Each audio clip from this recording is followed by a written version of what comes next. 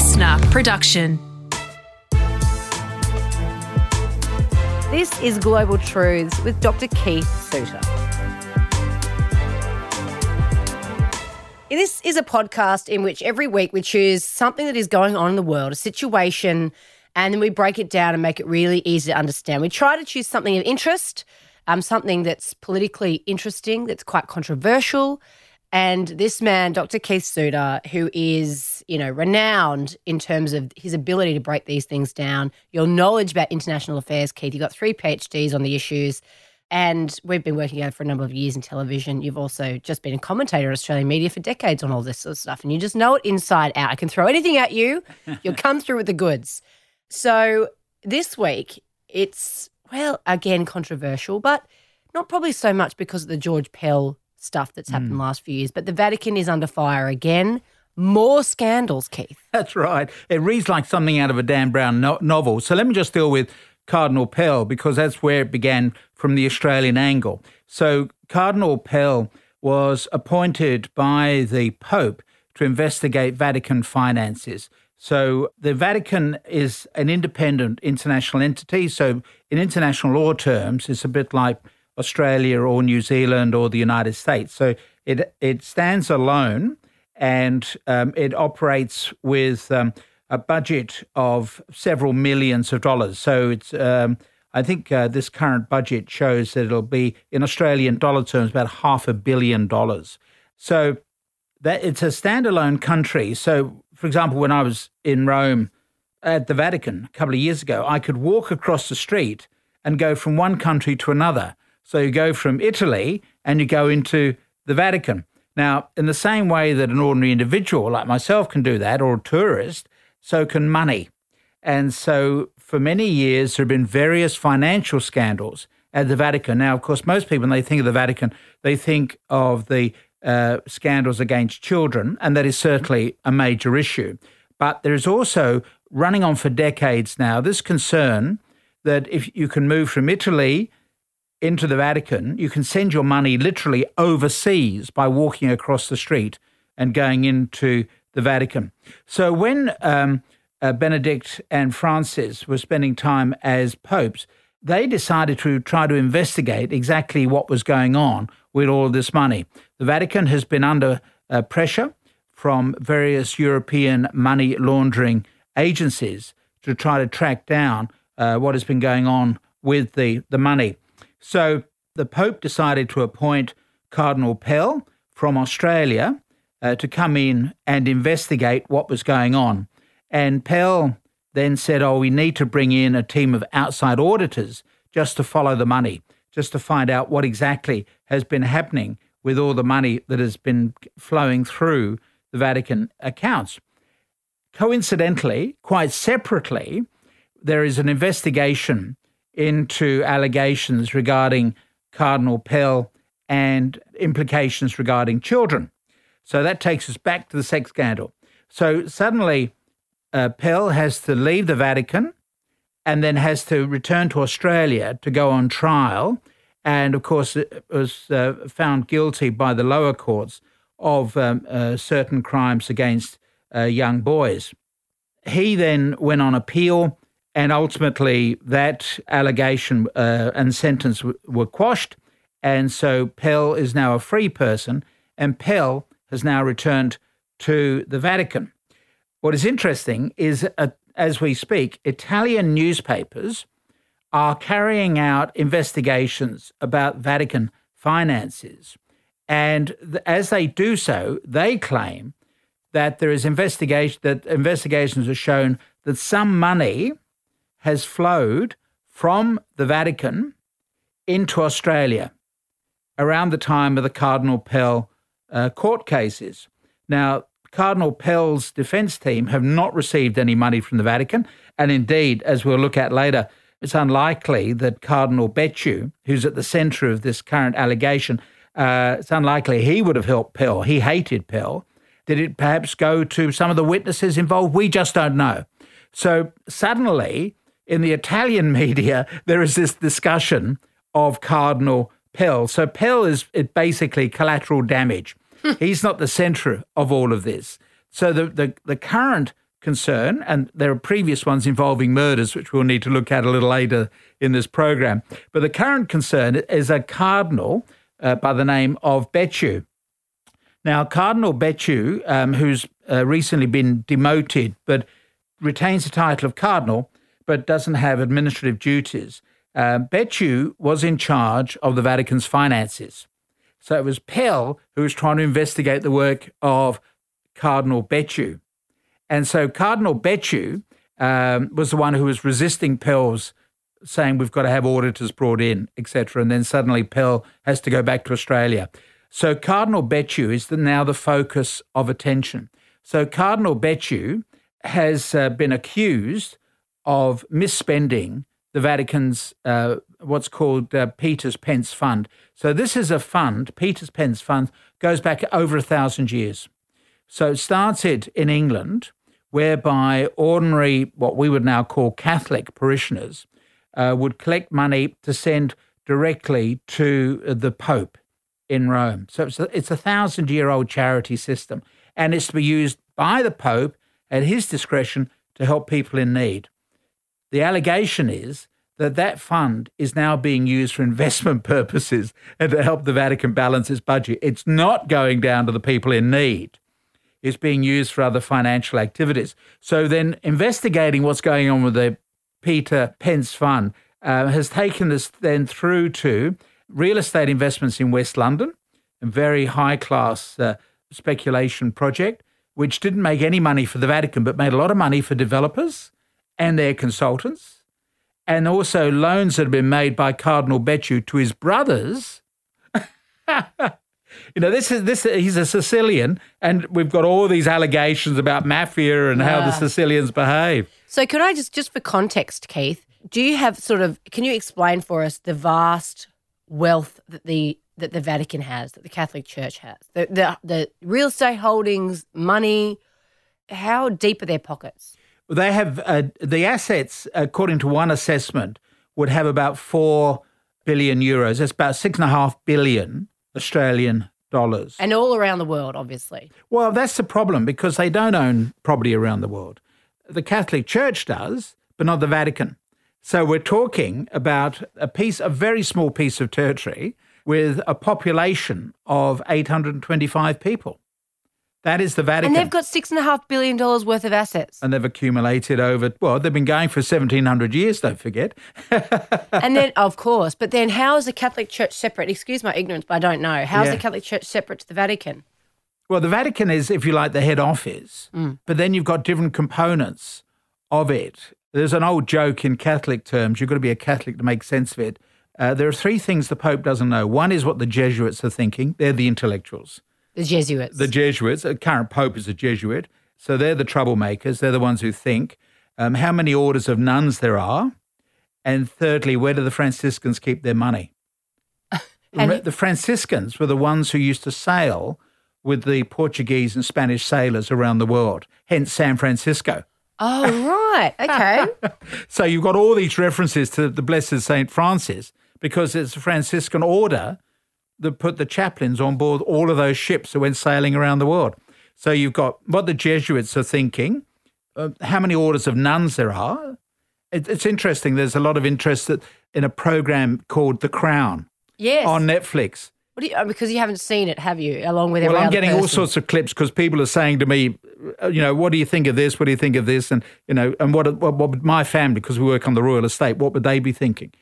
In that, there's a marvellous portrayal of Princess Alice. So Princess Alice is the Queen's mother-in-law, was the Queen's mother-in-law, the mother of the Duke of Edinburgh. And she set up her own order of nuns. Now, as it happens, it was her order. As I say, that's another thing that people don't know. How many orders of nuns there are? That was now, she's not a Catholic. Sorry, and just to give context to people who have seen The Crown, it's in the first series and it's in that town, isn't it? It's in Greece, and and she's a little bit. They show her as someone who's a bit crazy. Well, that's what some people are. She's an. I view things that the reason I would endorse The Crown is because of the portrayal of Alice, who gets very neglected. Because there is this hint about mental health issues. We can't talk about Prince John, for example. Nobody mentions Prince John. So what the TV program is good. It brings out what a great person she was. But she created her own order of nuns, not for the Catholic Church, but for the Greek Orthodox. And she's actually buried in Jerusalem. And she rescued Jews during World War II. She was a fantastic person. Wow. But I'm just simply saying that you get all these orders of nuns being created around the world, be it in the Orthodox Church or the Roman Church. And then thirdly, the Pope doesn't know where the Franciscans keep all their money because they've got all this real estate around the world. So is this, I know this is going a little bit off topic, so one quick question though. Then here you've got the Catholic Church and then you've got the sort of Catholics that are not necessarily associated with, like in terms of schooling and things like exactly. that. Yeah. Okay, so they're separate again. The Catholic Church in Australia is Australia's largest single employer.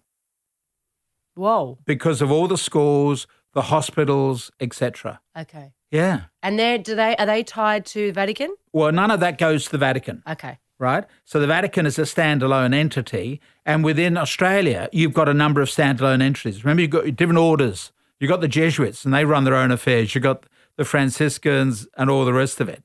So they're all running their own affairs. So it makes it very difficult to sue the Catholic Church, unlike, say, BHP or another big corporation, which has one corporate head office, one consolidated set of accounts. But are these largely, all these parts of the Catholic Church, somewhat united? Well, you would hope they are. They're all supposed to be united, Okay. and the job of the Pope is to set the overall sense of direction. But he's trying to modernise the church, and you've got a lot of conservatives who disapprove of what he's about.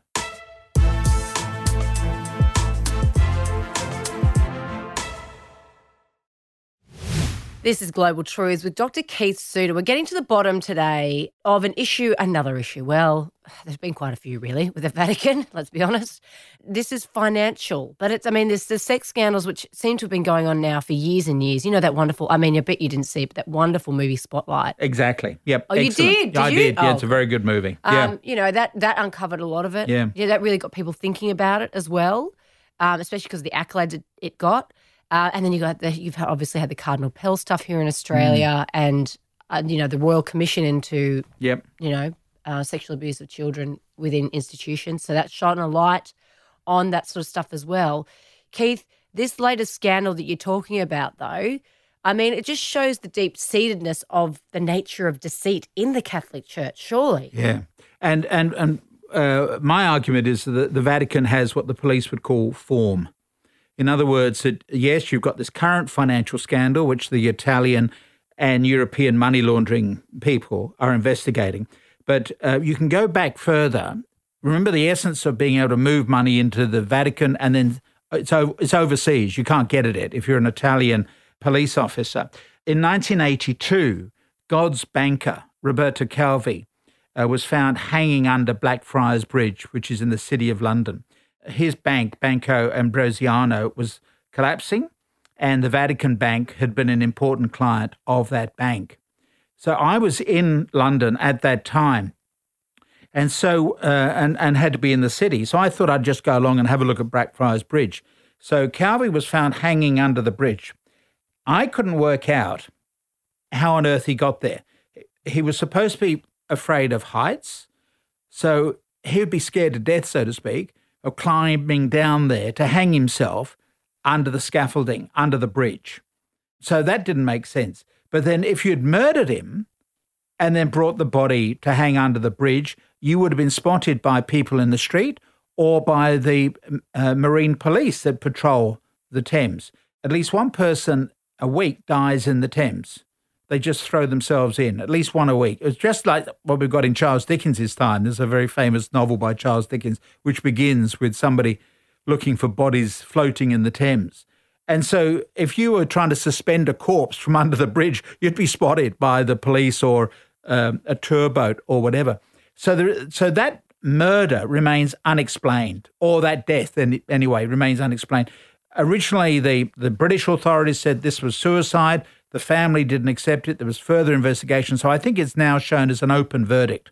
In other words, no one is clear as to why this person who was called God's banker, he did the banking for the Vatican through his bank, Banco Ambrosiano, which had links with the Masons, which is a Protestant order that you wouldn't expect to find Catholics in. So it all gets very murky indeed. And as I say, I actually went to the crime scene and couldn't work out how on earth he either committed suicide, and besides, he was staying in West London. If you're going to commit suicide, just jump out of the window of your hotel. Don't go all the way into the city of London, to the other side of London, to do it. So for me, it just didn't make sense.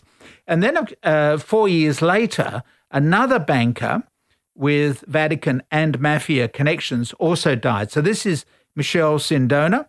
He ran another bank, Franklin National Bank, which failed, and it collapsed in obscure circumstances, and he was poisoned by cyanide while serving a life sentence in an Italian prison. So you're not even safe in prison. Sure, the Russians didn't do that one? Not the Russian. Well, who knows?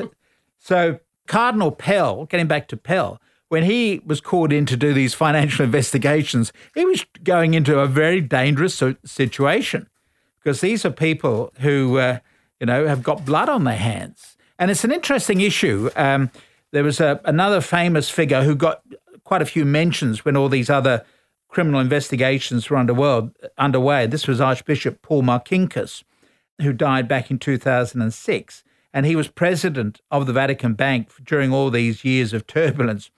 By the way, he enjoyed diplomatic immunity, so he was never put on trial, and spent his life in quiet anonymity at an Arizona golfing resort, a luxury resort. So that's how the Catholics look after their former cardinals. They ship them off, don't they? They do indeed. All around the world, yep. But Marcinkus said, you can't run the church on Hail Marys. Now, he later said he was misquoted, but I think it's a realistic statement, because the Vatican City, the Holy See, as I've said, is an independent sovereign entity, a bit like Australia or New Zealand or the United Kingdom, United States, in international law terms. It has diplomatic relations with 103 countries, so it actually has an ambassador here in Australia, etc. That person will be living in Melbourne. They'd have also consular officials living here, I should imagine, in Sydney. So the Archbishop Marcinkus is correct. You can't run the church on Hail Marys. You do need money. And you make money out of the tourism, but you also need to have investments. But you also need to have transparency and honesty in doing those investments, so you're not moving allegedly off to your brothers, or putting them through into failed investments in London, whereby, coincidentally, consultants make a lot of money.